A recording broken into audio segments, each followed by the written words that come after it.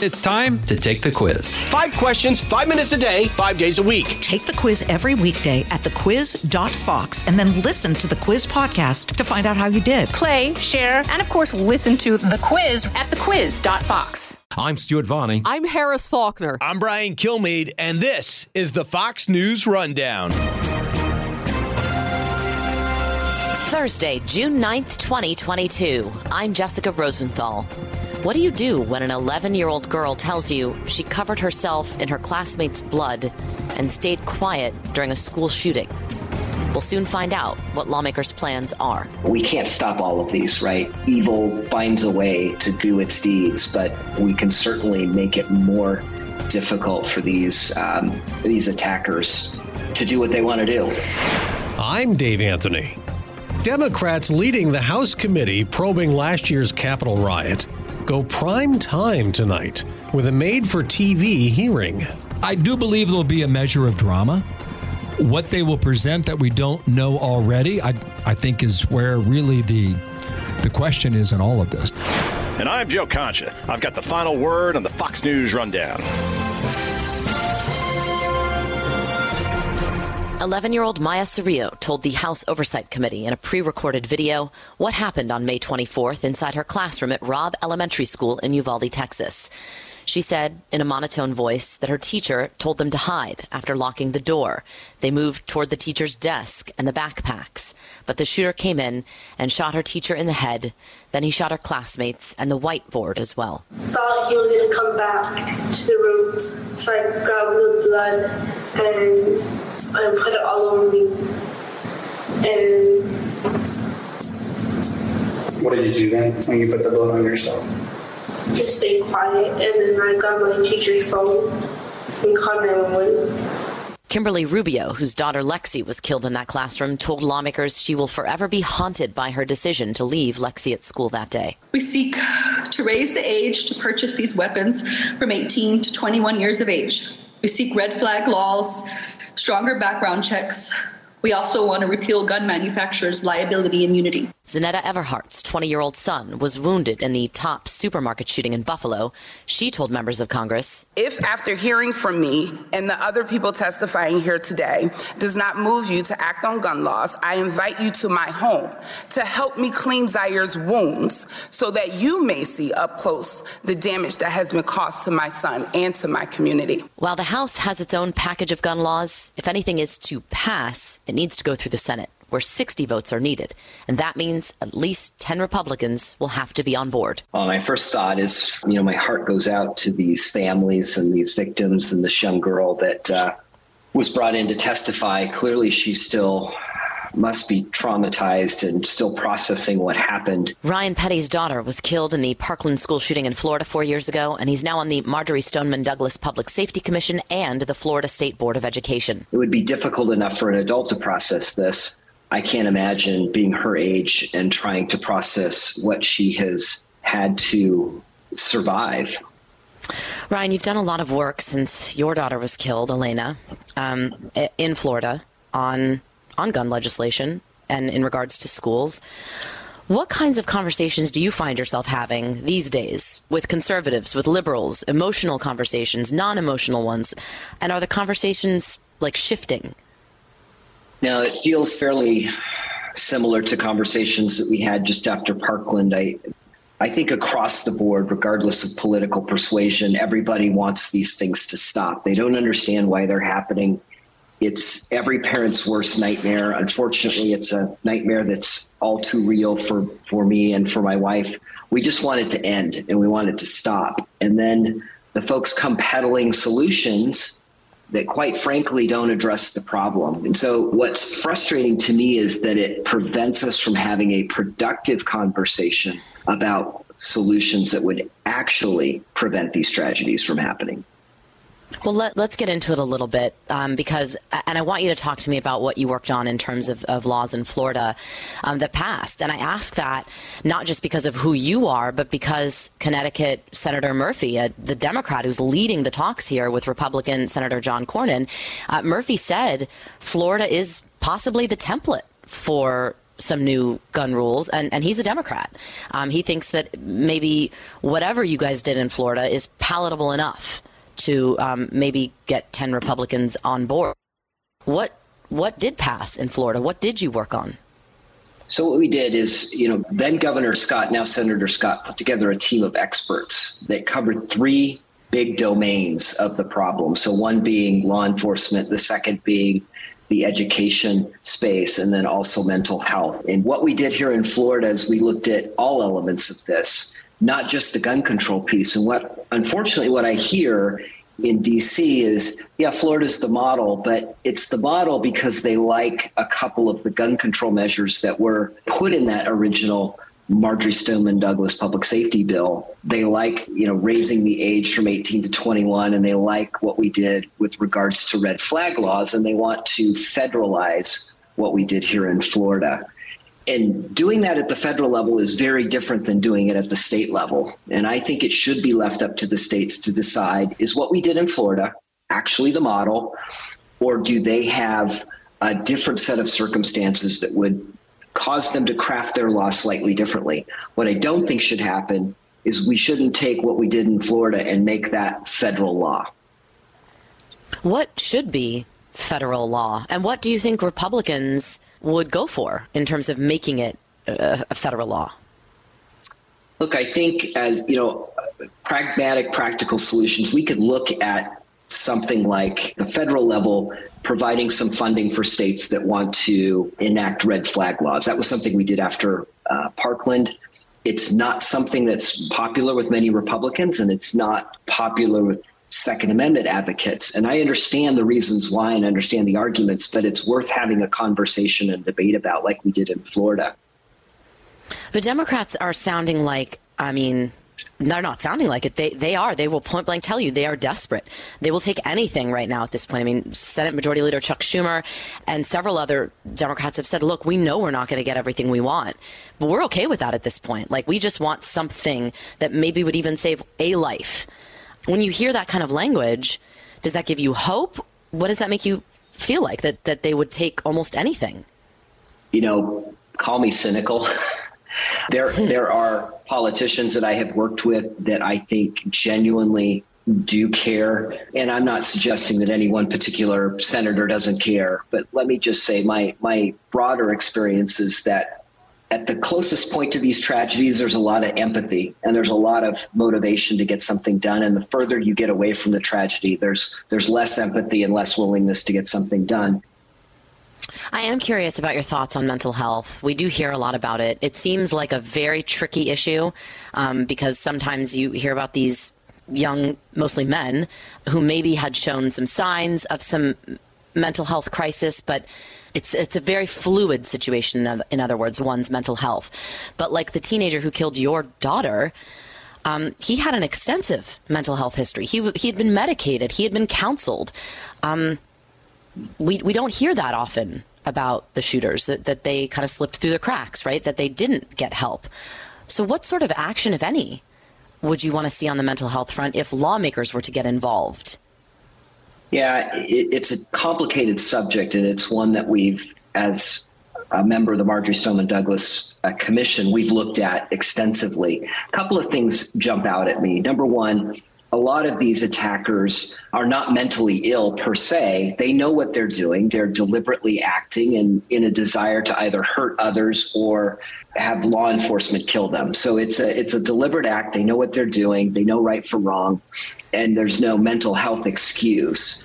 I also want to say that just because you have mental health issues doesn't necessarily mean you're a threat to yourself or to others. So I want to make sure everyone's clear on that. But what we're seeing is there's a pattern of disturbing behaviors, right, that manifest themselves almost every single time. And the thing that we learned, from the Secret Service and the research they've done on attacks over the past 20 years since Columbine is over 90% of these attackers communicate their intent to hurt themselves or hurt others. And therein lies the opportunity for prevention, because once they communicate the threat, then you understand there's a problem, and then you can take action. And what we've done in Florida that's so different than what most states have done is now law enforcement in Florida, school districts, and mental health professionals coordinate through this behavioral threat assessment and management process. It's not perfect.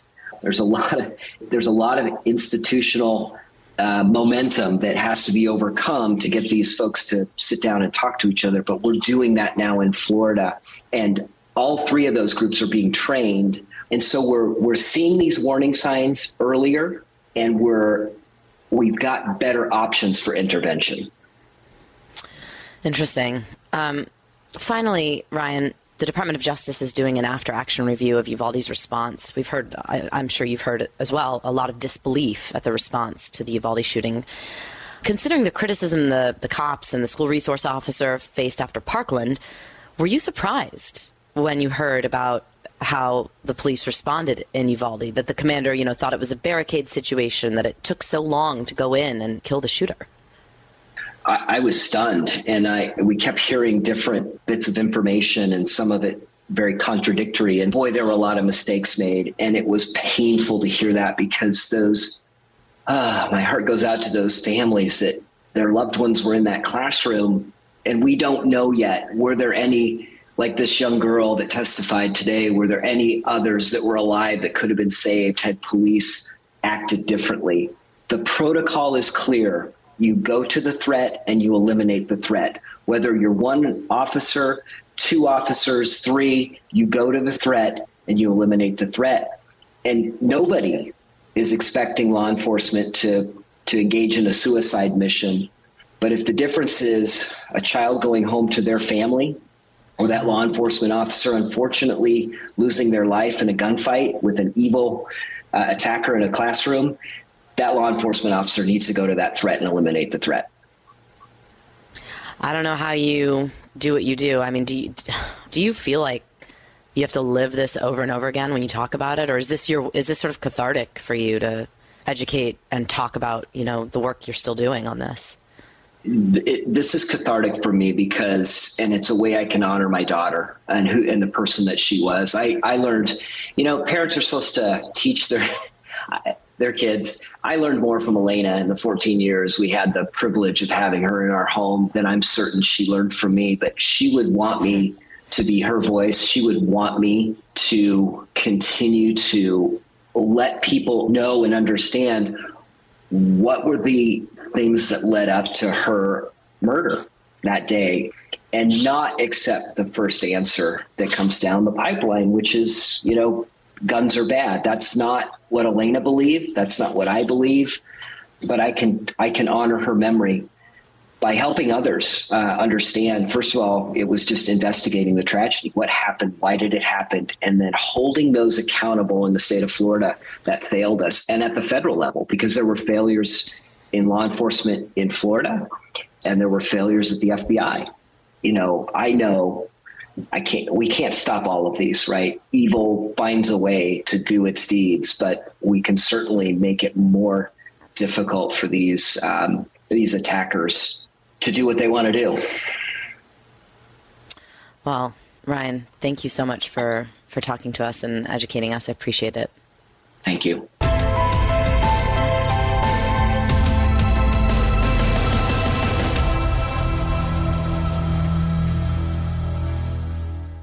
This is Jimmy Fallon, inviting you to join me for Fox Across America, where we'll discuss every single one of the Democrats' dumb ideas. Just kidding. It's only a 3-hour show. Listen live at noon Eastern or get the podcast at foxacrossamerica.com. This is Joe Concha with your Fox News commentary. Coming up.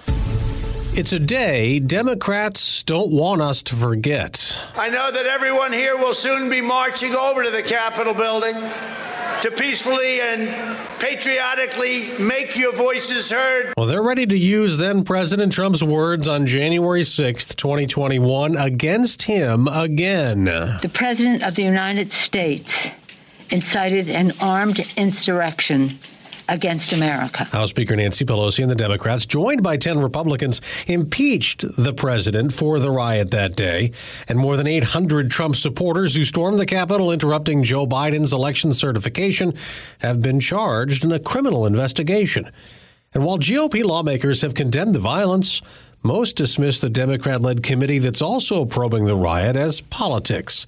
At a primetime hearing set for 8 o'clock Eastern tonight, partisan theater made for TV. Some networks will carry it live, including Fox Business. I'd be curious to know what the numbers are. What sort of viewership will it draw? They hired this ABC producer to help them out with the production, let's say. Well, let's see how they do. Bill Hemmer is the co-anchor of America's Newsroom weekday mornings on Fox News Channel. I do believe there'll be a measure of drama. What they will present that we don't know already, I think is where really the question is in all of this. New footage, supposedly, we've never seen before. Yeah. Which could be gripping. I will concede to you if it helps represent the violence that we saw on the 6th of January in that afternoon. And we've already seen a lot of those videos in these hearings that we've in the past. Yeah, but you know through the medium of television that you can capture this in a way that has an impact on people. So right. let's see how they do on the production side of it. The other thing is the actual content of what they have to present to the American people. Is it new? Can you prove that there were people who were communicating on, let's say, the 5th of January with the intent to go inside the Capitol building? That would be damning. Right. But short of that, I'm not so sure how much further we move the ball. I mean, we all know former President Trump took hours to respond that day. People were trying to get him to respond. Messages from all kinds of people among his circle, hey, get him to stop it. That's all. We know that. We know a lot of things about January 6th already. Yeah. Dave, I was in Atlanta, Georgia that day, and I was anchoring the day after the contested Senate runoffs. Oh, right. We were dealing with the 50-50 Senate. Well, right. We weren't even at 50-50 at that point, and we're watching this rally on the monitors down in Atlanta, and things went from bad to worse with each passing hour. And we made a Senate call for Raphael Warnock in the middle of that breaking news story. Is that right? I forgot which that. Which literally put the Senate at 50-50, 50-50 plus one with Kamala Harris, the Democrat breaking ties. That happened in the middle of the forgot all about the raid on Capitol Hill. I think the other thing to keep in mind, a couple things. You're going to hear from the Trump folks about a meeting that he had. I believe it was 2 nights prior, if I have that right, where he put out a request for thousands of extra law enforcement officials, whether that was National Guard or what have you. And they're going to make the case that the mayor of Washington, D.C. denied that request. So that's going to be part of this pushback. We'll see how far that goes. But again, I think the key is what is new that we haven't seen to date. Right. But on the right, they have acknowledged, right away after January 6th that what happened was wrong. They condemned it. They condemned the violence. But there hasn't been a lot of focus on the right. A lot of Republicans have said, you know what, let's focus on the future. Let's not look back. And a lot of them say this is just partisan theater. Democrats may lose the midterms. They may lose the House. They could possibly lose control of the Senate. So they're desperate. That's what Republicans are saying. Well, I look, you cannot remove politics from this equation. There's going to be some politics involved here. And depending on which side wants to use which arguments for their advantage, we'll see how that plays with the American public. But you're very right about the midterms coming up. Yeah. They're in 5 months. What do you think has emerged as a trend? Most Trump-backed Republicans have won, not all. How do you see him overarching as the, figurehead here for Republicans? Yeah, let's take this past Tuesday night. What it tells me, I think, is that Trump's acumen, not necessarily for the candidate specifically, but for the district they represent, is either favorable to the Trump movement or not.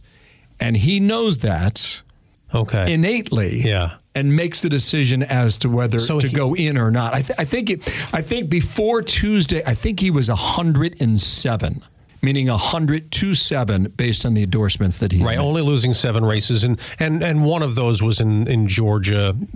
Governor Brian Kemp, the Trump-backed challenger, former Senator David Perdue lost, and he lost big. The former president has gone after, though, all 10 Republicans in the House who voted for his impeachment over what happened on January 6th. One of them, of course, Adam Kinzinger, the other Liz Cheney. They're both on this committee, and Kinzinger's not even running. He said, I'm not going to run again. But Liz Cheney's still fighting, hoping to win a re-election. Yeah, she'll be in a tough primary fight in Wyoming. We'll see how it goes. That's to be decided. There are 10 House Republicans who voted to impeach. Yeah. I've off the top of my head, the majority are no longer pursuing office or in office. But you have a gentleman, David Valadao in California. He won a race. He lost a race. He won the race back. And his district was changed because of the census. He's running in a more difficult district now, but he still stands a chance of winning. And that is one of those races this past Tuesday where you had a number of Republicans line up to take his seat, and President Trump did not endorse any one of them in that House. You can see how it would be very easy for him just to go down the list and say, well, I mean, you voted yes against me, you voted yes against me, but I'm not going to take a position based on the current race that you're So up he against. cherry picks which ones to get involved in. There is talk of him wanting to be a part of the coattails of, say, the Republicans taking over the House in the 2022 midterms by announcing a run for president before the November elections. And then if the Republicans do win the House, he can say, see, I was right there with him. I've heard that. I don't know it to be true. Maybe it is. I think that only Donald Trump knows what Donald Trump's going to do. He's been very, very vocal, of course, against President Biden on a lot of different things. Ukraine being one of them. He said over and over again, if he had been reelected, Vladimir Putin, the Russian leader, would have never invaded. Obviously, he didn't invade when Donald Trump was in office. He has obviously invaded. In the last 3 months, the war continues. This is a war that has gone a lot differently than we thought it would when it started. Everyone seemed to think that this was going to be a pushover. Ukraine was going to fall quick. Moscow would be taking over Kyiv in a week. Didn't work that way. Yeah. This is what appears to be happening. The Russians move in, they wipe out a city, and they fail to hold that city. The Ukrainians push back, and they retake territory. Probably territory you don't want or I don't want, but this is their land, what is left of it anyway, and they seem to be successful at that. Now, Russian forces have really been bombarding eastern Ukraine lately, claiming to have taken control of almost an entire province after more than 3 months of fierce Ukrainian resistance in other areas, leading to heavy Russian casualties. Not the first time that Russia has dealt with that problem. When the nation is put into this kind of life and death situation, it's like quite literally it is defending the homeland, it's defending homes, it's defending the lifestyle, it's defending families. That is from a new Fox Nation special Bill Hemmer hosts, The Winter War, the Soviet invasion of Finland, which began in late 1939, right after the start of World War II. What was happening in Northern Europe at that time is that the Soviets wanted land that the Finns had, and they kept asking for more, and Helsinki said no. And this went on through September and October into November. And in late November, a small town in the former Soviet Union now, this wasn't Russia, Soviet Union, it was shelled. And some reporters were taken in there, and it was hard to see whether any Finns had been there, Finnish soldiers. And this is what is believed to be the false flag on behalf of the Soviet Union that precipitated the invasion of Finland. And this is amazing stuff here. Early December, they go in. The Finns put up a fight that the Soviets simply did not expect. Sounds a whole lot like Ukraine. It does. And then again, like Ukraine, Finland was part of the Russian Empire. Before the Soviet Union and all the changes, they got away 20 or so years prior to what's happening in World War II. So what do the Finns do? They get creative, right? Remember, this is December, January, February, late 1939, early 1940. It's winter. There's snow everywhere. There's trees and forests. It's hard to move. The Soviets come in with a traditional army that had about 500,000 soldiers along that border. Well, the Finns had about 100,000. And the Finns had to find a way to fight. And you know what they did? They outfitted themselves in white uniforms that camouflage themselves in the snow and use skis to get around the timber and the trees. That's amazing. They invented something called the Molotov cocktail, which was named after a Soviet minister at the time. And they put up a fight. 3.5 months later, the Finns had lost 25,000 men, and the Soviets had lost 125,000. That's a lot of losses. Yeah. That's a lot of losses. And, again, current conflict, Russia's lost an unbelievable number of their troops. And Dave, you're right. The Soviets thought it would be an easy job, kind of like Putin thought Ukraine would be an easy job. The similarities between what the mistakes the Soviets made during the Winter War, as it is known, and the mistakes that Putin has made in the first 3.5 months of this war in Ukraine are strikingly similar. That ended in a treaty. The Soviet Union did get a portion of Finland out of the deal. Is that maybe what we could see happen in Ukraine? It's possible. You're right about that. The Finns didn't want to give up land, but in order to achieve peace and keep their country, they gave in on that point. In Ukraine, it could. I think we're a long way from knowing that. And I do think back to the original point of this subject. In all likelihood, it's going to take at least a year before we have an idea about that. How long is the special? It's dropping on Fox Nation right now. It lasts about 30 minutes, and you can learn a lot. Fox Nation, The Winter War with Bill Hemmer, right? Yeah. Bill Hemmer, you can watch him on Fox Nation. Of course, you can watch him on America's Newsroom Monday through Friday, 9 to 11. And also you get to watch him do those maps on TV on election night. That must be a lot of fun pressing the wall. Hey, Dave, as long as it works right. As long as it works right. Because if you hit a trap door, you better make sure you know how to get out of it. I know you know how to do that. Cool. Bill, thanks very much. You bet. Good to be with you, Dave.